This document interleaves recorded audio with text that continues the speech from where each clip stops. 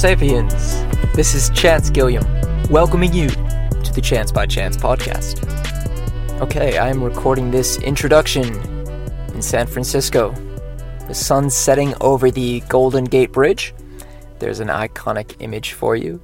And my time in California is winding to a close. It's been great. I really do love it out here. I love the ocean. I love mountains, and California has both of those, which is unbeatable. There's a lot of people out here, which is a little much at times, but it does make for some great culture. Seems like there's some amazing communities on the West Coast that I've been happy to partake in, to explore for the past few weeks. Keeping with the nomadic lifestyle, however, I'm returning to the Midwest for a while, at least for a couple of weeks in November, and re-engaging with work on the home front.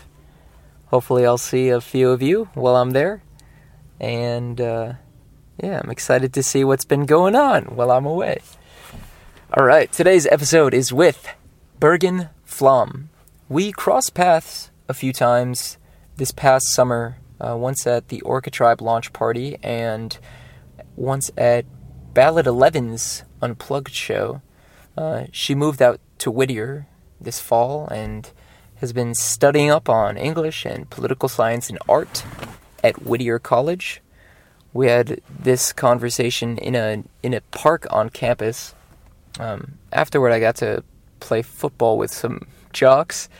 Kind of funny, but it was fun.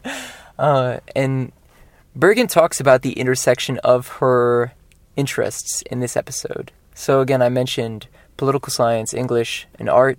We talk about how those three things align, what she's hoping to accomplish going forward in her life, and how she's looking at starting a career. We talk about living in LA, of course. It's a massive city and one that seems difficult to adapt to, but she seems to be thriving and gives a few tips on making that adjustment if you're looking to move out to the West Coast. We also talk about frailty myths in organization that Bergen supports, and that leads us into a conversation about feminism, which I thought was great. At the end of the episode, she gives a call out to all of you to engage her in conversation, if any of this sparks your interest. So I'll share her profile, a link to her profile in the show notes to this episode. And yeah, let's get a conversation started. Open the door. Remember, you can subscribe and should subscribe to the email newsletter at chancebychance.com if you want to stay up to date with podcasts and videos and essays and photos and stories from the road. I'm gradually moving away from social media and placing the majority of my efforts on the website and that email newsletter. So chancebychance.com, the sign-up box is clearly apparent on the homepage. For now, however, please enjoy my conversation with Bergen Flom. Bergen, welcome to the show. Thank you. Thanks for sitting down and talking with me. Of course. We're in LA, we're in Whittier. Mm-hmm. And before we started recording, you told me some things in LA you get used to, some things you don't. Yes. What don't you get used to in LA? Oh gosh. Maybe just the blatant consumerism. Okay. And how much stuff there is everywhere. There's a lot of great wilderness, and then it's paired with just a lot of stuff. Like, it's just the little gas stations and shops and stores go on for miles and miles and miles. You're like, whoa, does this end? And it really doesn't. So it's, you don't really get used to that, but how have you adapted to it in that case? Because what you don't get used to, you have to adapt to somehow. Right. You just buy a lot of stuff now? No, actually less now that I'm a student. But, you've tried to find the beauty in it. Capitalism, we could just go there, but hard to find the beauty in that, I guess. That's the thing. You also don't get used to the traffic. That's another part of it. Okay, but you've been in LA for almost 2 months now. Mm-hmm. Came here at the start of September. How are you liking it overall, and how did this city fit into your plans for life after high school? Right. Okay. So I love it here. I think it's an awesome place to kind of, like, everyone needs to come here at some point to just kind of explore. It's unlike any other, like, massive city. Like, New York and LA could not be more different from each other. Like, it's just completely different vibes, like, all around. But here, like, just everyone's so sunny and happy, and it's honestly pretty true. Like, that's a stereotype, like, everyone, you know, happy and sunny LA, and it's like, honestly, like, everyone's pretty happy here, and everyone really, like, like, I was afraid to lose the Minnesota nice, but, like, it's not different. Like, I haven't found that to be different yet. Then again, I've only been here for, like, a couple months, but really, like, it's a very interesting city, that's for sure. I have a lot more exploring to do, because it's just so big. Yeah. But what's topping the list right now? Where do you want to go? Like, in LA? Yeah, absolutely. I really want to check out the Arts District, because I haven't been down there yet. I've really wanted to... Oh, what I've really been missing out on is a lot of music that has been coming through here. Some really great festivals that I just haven't been able to go to. You know, people won't split an Uber with me. They don't know the band. You know, just I have, you know, school going on or something. It's always like I just see some of my favorite bands like come here and leave, and I'm like just sitting here like, oh my gosh, like I'm stressed out. But you know, we'll figure it out. Yeah. Just because everyone comes here, so you're just like, I feel like it's so fleeting. Like people are like, oh, this band's playing this weekend. I'm like, what? Like I didn't even know. Like, and then they're gone, and you're like, oh my gosh. Next year or next time. I know. Next time they come around. Oh my gosh, there's this one lineup I saw. I just like almost started crying. So. Who was that? It was like this Desert Days festival that was out in like Joshua Tree. So that's one thing. It's kind of far, but I was about to go by myself, and then I was like, no, that's not gonna happen.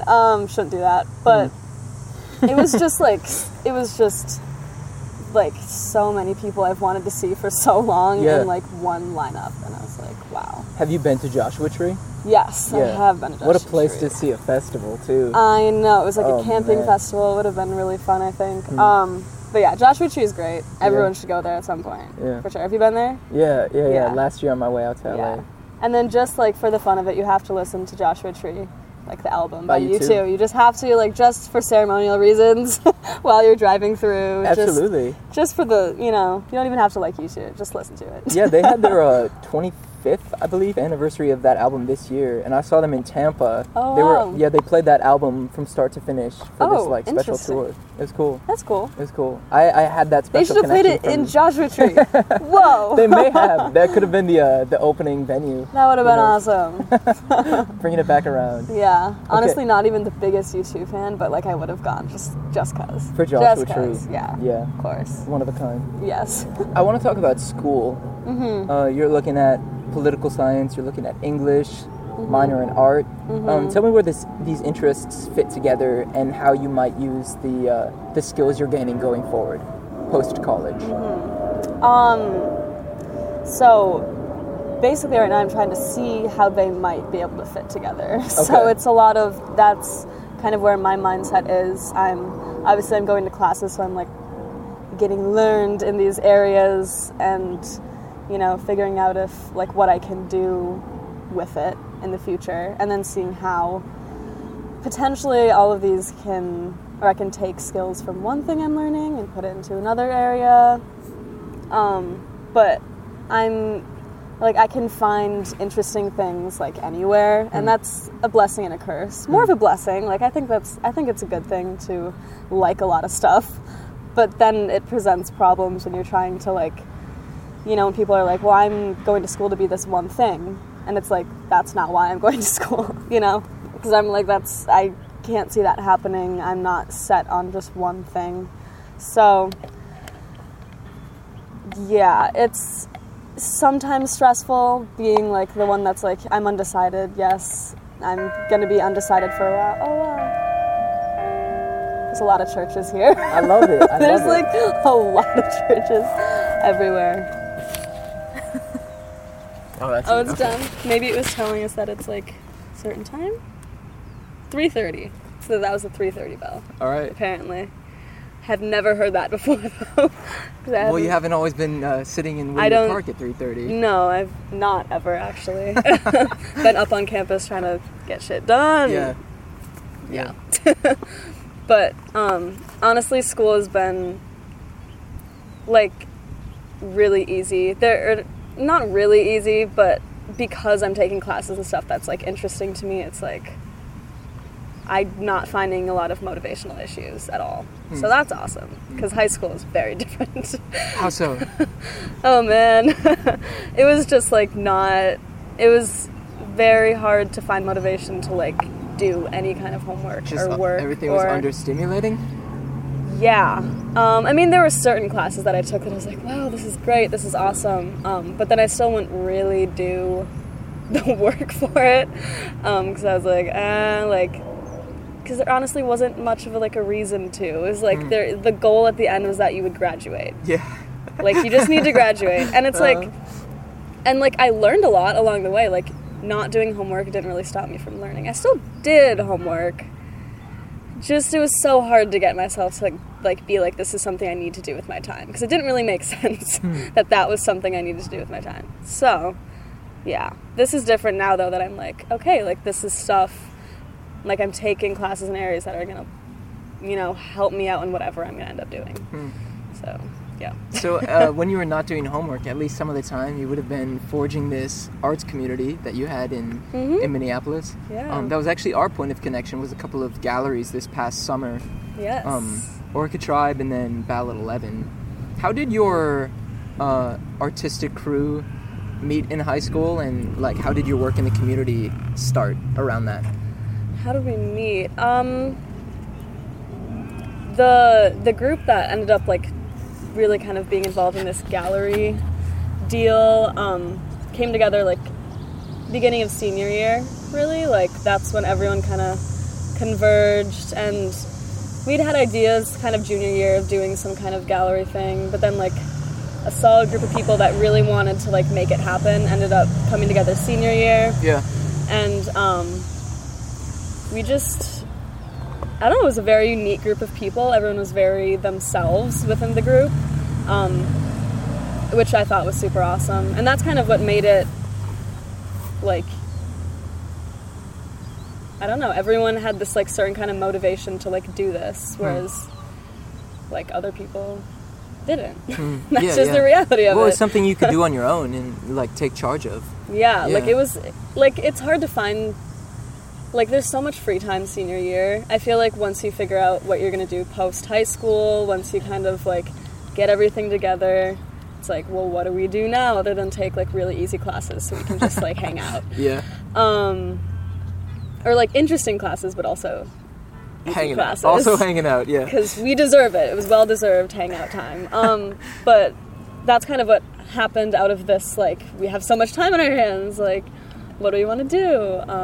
But taking on doing galleries is not, it's not an easy thing. Putting together a gallery is not an easy thing by any means. Ends up taking way more time than you think it's going to take, which ended up being great, but because I had that time. But if I didn't, I would have been super stressed out. I mean, I still was stressed out, but it was good stress, I think. I grew from it. Okay, so you, if these were not as easy as you had expected, what unforeseen difficulties arose? And for other young artists maybe looking to put together a gallery or do some sort of live event like that, what problems did you encounter that you might encourage them to circumvent? Anything in particular? Yeah, you really have to make sure that the people you're working with have the same kind of goal in mind. Okay. There needs to be a conversation about, why are we doing this? What's our, values? One of our values that, was sometimes debated, which is totally understandable, is, we wanted it to be, free. We wanted the gallery to be free and, the art to be free. But then it's, there's still, we have to, pay off the space. So it's like we're gonna have to like make money somehow. So that was like kind of a, you know, caused some issues, but I was working with wonderful people, so we were able to resolve it and work through it. And it was, you got to make sure you're working with people you really want to work with. Also, you have to expect a lot of people not to, like, you know, if you're asking if you're going to get someone's art to put in the gallery, you just have to expect a lot of people to let you down and to, like, things come up in people's lives and, like, you know, maybe putting their art in a gallery isn't, like, the most important thing, and that's totally understandable. But there's, like, you just have to expect a lot of things to go wrong. You have to, like, have some really... You gotta have damage control. Like, you have to be, like, really flexible with people, and while being very organized, which is kind of hard, because you have to, like, you're gonna want to get people's art, like, way in advance from when, like, you actually need it, because, you know, there's gonna be, like, oh, I can't get in that day, oh, okay, like, oh, I can't get in today, or, like, you know, and then all of a sudden it's the day before the show and people are bringing their art in, and or it's the day of the show, and, like, that creates kind of some unnecessary stress. But that's honestly kind of how it goes every time, is what I've noticed. Like, the second time we did a gallery, we were more organized. We gave roles to people. Like, you're going to reach out to the artist. You're going to work on the merch. Like, you're going to work on this. And then, like, we were more organized, and it did, like, go better, I think. But there was still that day of freak out, you know? That, I mean, maybe that was just me, like, or, like, you know, things are going to fall on certain people. And you're like, oh my gosh, like, what, you know, you just have to really be able to work as a group and, like, just figure it out. Yeah, be ready for whatever comes your way. Yeah. Yeah, you can't control what's going to happen, like, who's going to show, who's not, but you can have your own systems in place. You can control... 100%. Like, I learned so much from that first gallery, and then we applied things to the second gallery that did make it easier, although there was still much more that we could learn. Yeah. Like, we put into practice some things... like giving roles to people within, like, our smaller group. But then we still, you know, like, there's still stuff that's going to go wrong no matter what. That's just how it is with, like, events like that. But it's completely worth it on, like, a million levels. Like, I had to write a paper, like, my first week here. It was, like, a descriptive paper. My English professor was like, okay, we're going to have you recreate, like, one of the happiest moments of your life in a descriptive paper. But it has to be one moment. You can't talk about before or after the moment. It has to be one moment. You have to, like, basically put yourself in a room and, like, talk about all of your senses, every little thing that's going on, and basically make the moment live on through, like, writing, which I was like, wow, this is super interesting. Like, I'm so excited to do this. And I picked, like, just a moment from my first gallery I ever did, which was Nameless, and, like, just, like, standing in the middle of the room. And I, like, remember that moment, and then I basically recreated it through paper. And so it's totally worth it doing this gallery stuff, because it's obviously, it's one of the greatest moments ever. It was like, wow, I did this. I'm a lazy teenager, and I did this. Like, it's great. Yeah. And it's great knowing that, like, all of your friends did it together, and, like, all that kind of stuff. So, yeah, it's pretty awesome. Cool. Steering the conversation toward another event that you were not running but participating in, once again, the name is escaping me, so you're going to have to help out. Frailty Myths? Frailty Myths. Myths, yeah, yes. And you told me you could talk about this endlessly, so I'm just going to let you take charge in this situation. Okay. I'll do what I can. It was last week, first of all. Last night, actually. Last night? Yeah. My gosh. It happened last night. So I'm part of the Women's Leadership Association at Whittier. And we, like, I guess I just showed up to the event. But, like, the leader, like, you know, basically, like, put on this event. I helped promote it and, like, hand out flyers and all that kind of stuff. But so it was... you were directly involved. Yeah. Awesome. But, like, I didn't have to do that much. I just basically showed up. But I did do some, like, preparation, trying to get some people to go promote it. But basically it was these two women that graduated from Whittier and ended up making a nonprofit. Kind of, like, later in their, like, 20s, early 30s, they decided to do this after doing some other jobs. Mm-hmm. But they decided that, you know, like, they faced a lot of sexism, like, in the workplace, just, like, in their lives. They've seen it, like, all over, like, they're women of color. There's another layer of, like, this whole intersectional sexism that happens, and just, like, they decided to create this nonprofit to host workshops to basically just empower women and women identifying folk. So it was a great event. We didn't actually do a workshop where we, like, the workshops basically are like you change a tire and you do some power tools and all this kind of, like, male-dominated tasks that, even though, like, some women obviously already know how to, like, do this, it's just kind of a safe space to do it and fail and not, you know, have a male take a power tool out of your hand and say, no, this is how you do it. Or, you know, it's a place to, like, feel fine to struggle with this kind of sexism that is so very prevalent, as I've learned even more going to college, which I honestly didn't expect. I don't know if that's naive, but did not expect that at all. So this issue is actually becoming way more like, important to me, I guess. But it was a great event, a lot of great conversation of people just being able to open up and talk about what they face day to day, and basically how women can help to empower each other and smash the patriarchy. Yeah. Yeah. So, yeah, it's just, there are just a lot of ways in which it, like, in that a lot of people don't even notice. There are just so many ways that women and women-identifying folk are so, like, held back, for sure. Like, it's not like this isn't real at all, which a lot of people are like, oh, like, we ditched sexism a while ago. It's like, that's not true. It's ingrained in our culture. It comes out consciously and subconsciously in a lot of ways. Like, for example, women are basically taught to, like tear each other down and turn against each other to keep each other down, because you're seen as, like, an object. So it's a competition of who's the best object, you know? And it's kind of like the patriarchy sees women as objects, therefore, like, who can be the best one, you know? And so the patriarchy teaches women to turn against each other, and it just keeps holding everyone down. Can you give me an example of where that's perpetuated? Maybe the most egregious of examples for you personally? For, like, where women are tearing women down? Yeah, tearing each other down. And where you see it that causes you the most concern? Social media, honestly. That's where it, like, manifests in a lot of ways, because that's where a lot of people, you know, it's, I don't know, I feel like it's definitely social media where a lot of these problems, like, manifest. Just because it's, like, a reflection of, like, what's going on in our lives, and people can like and they can comment and they can give their voice on what everyone else is doing. And so it kind of causes women to tear each other down, I think, in ways that are unhealthy.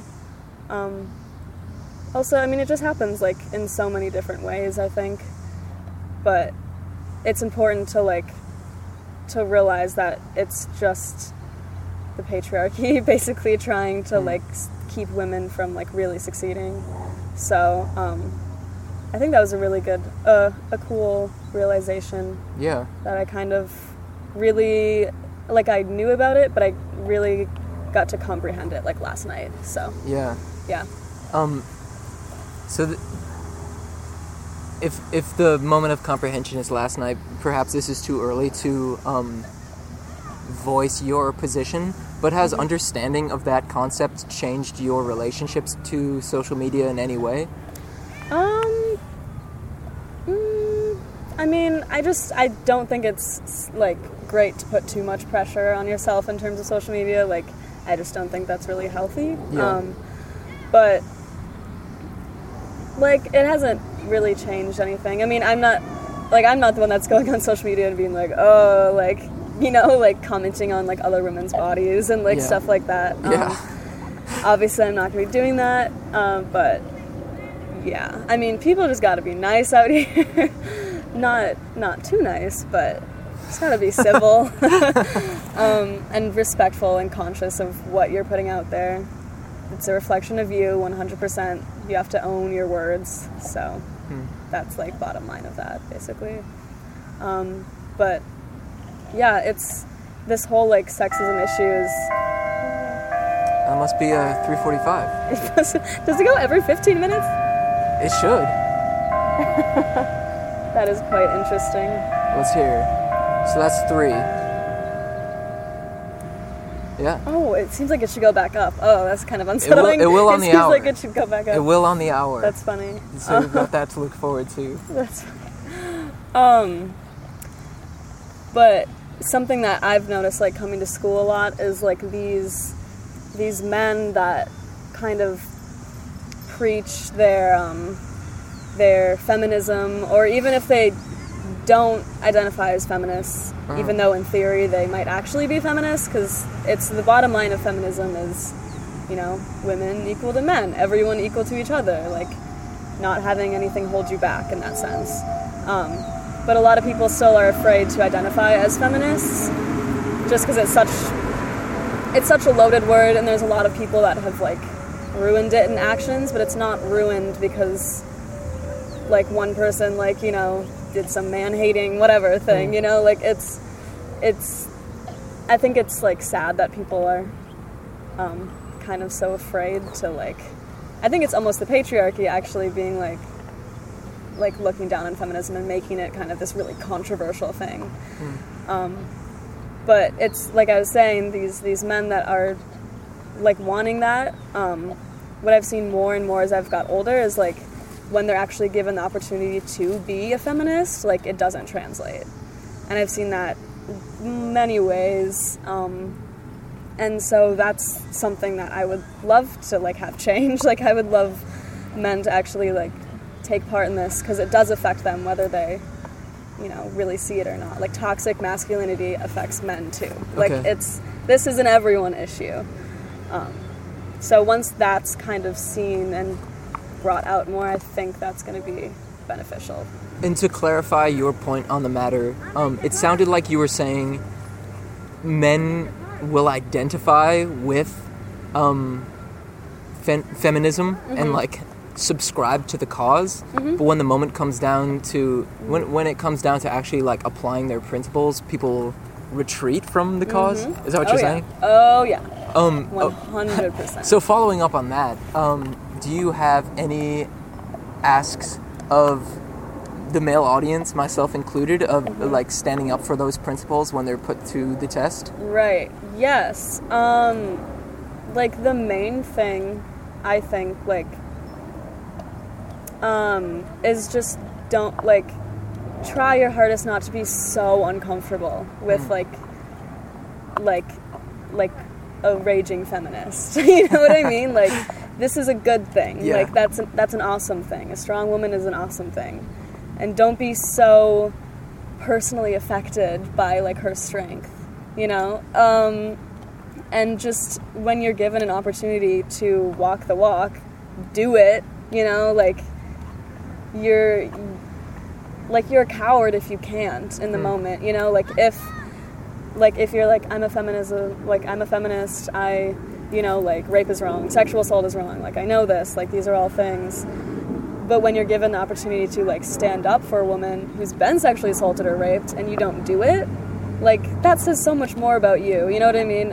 And you, like, what I've noticed is a lot of men just feel so uncomfortable in that situation. Like, oh, what do? I don't know what to do. Like, you know, like, feel free to reach out to me. I can shed some light on how you can deal with those situations. But, like, you know, like, it's not supposed to be easy. It's you having to, like, really kind of,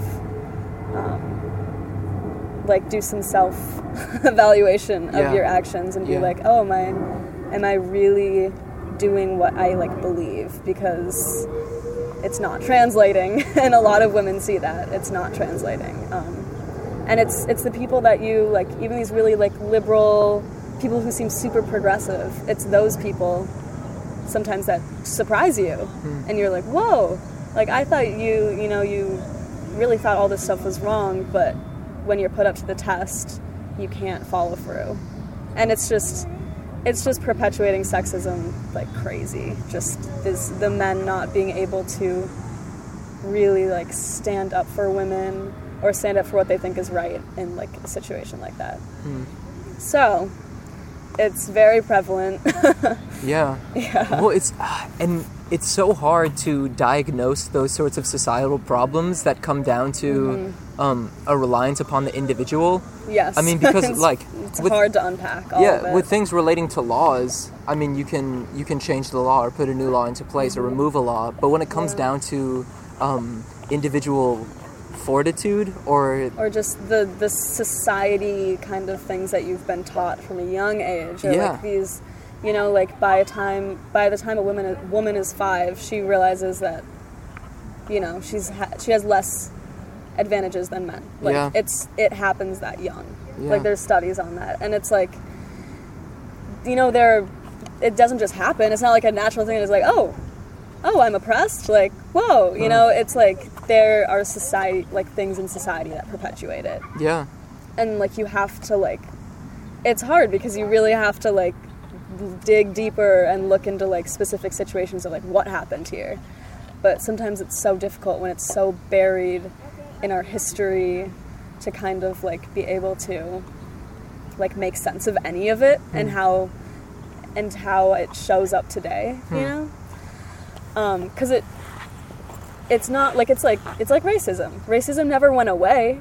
Like it, you know, like it might look different in some ways, but it's still raging just as sexism is. It's just like society kind of puts it in different ways, different forms to like perpetuate it.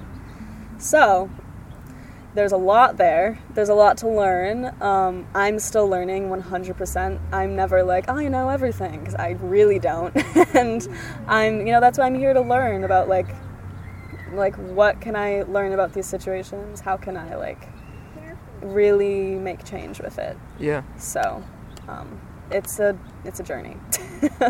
It's sometimes very frustrating, but it's something like pretty crazy to take on. But yeah, well, I appreciate you taking it on today. It's been a good conversation thus far. Yeah. One thing I do want to get to before we wrap and let you get on to your meetings throughout the rest of the day. I have so much to do. I have so much to do. Yeah, so thank you for taking the time. Yeah, no problem. But I do want to address something you told me before we started recording, because I think it connects to this last point you made of staying vigilant and facing problems even when we would be more comfortable assuming they're over and that we don't need to pay attention to them anymore.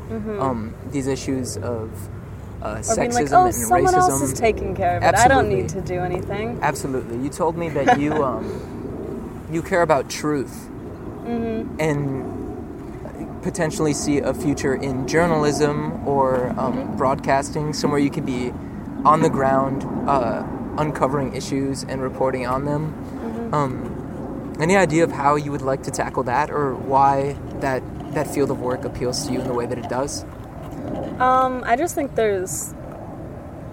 people are just so very quick to believe one source of information they get, like just right away they're like, oh, I saw this, like this is true.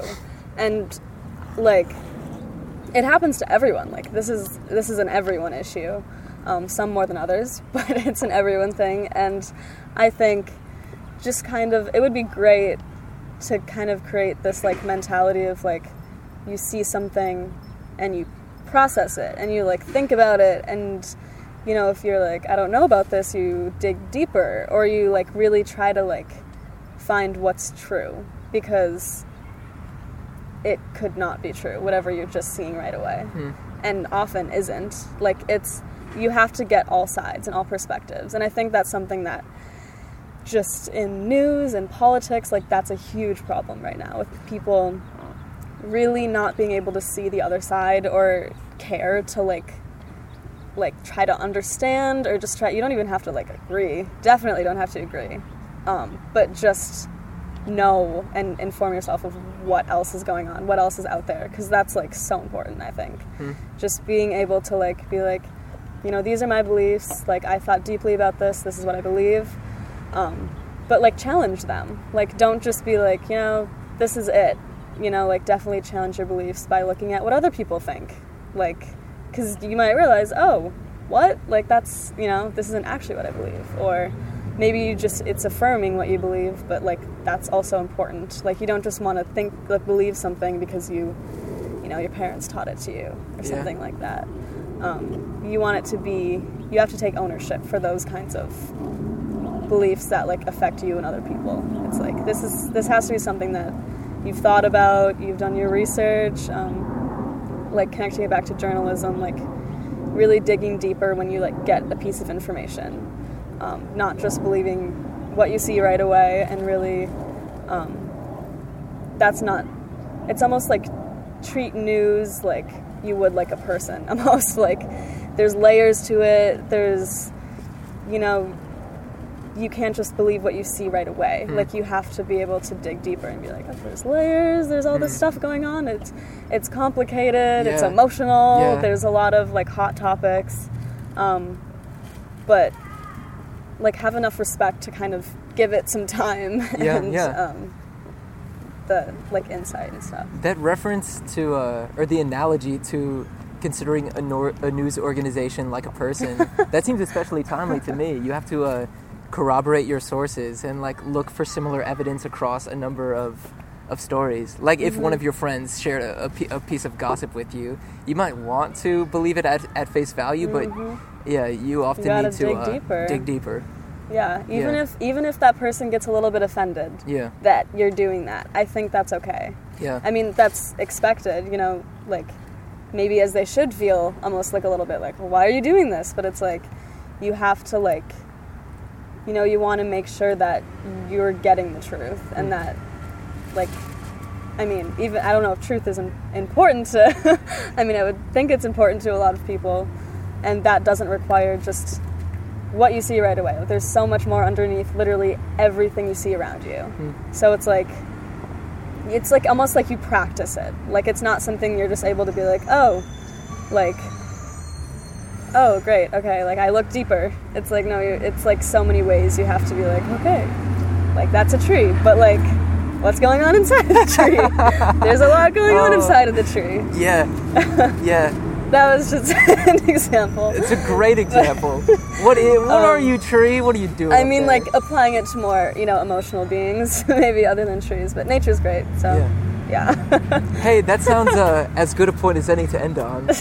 Do you want to share your own profiles or information where people can potentially follow up or stay tuned with you? Yeah, I would love if anyone wants to challenge me. Yeah. I would love that. I would love people to reach out to me and be like, hey, you said this. Like, and I'd be like, let's talk about it. But yeah, so you can, I guess the easiest way to reach me would probably be, like, through Instagram. It's at Bergalicious. So that'd be like BERG_ILI. Wait. Oh my god, ILICIOUS. Okay. It's like Fergalicious. Yeah. I'll share a link in the show notes too. Don't sweat it.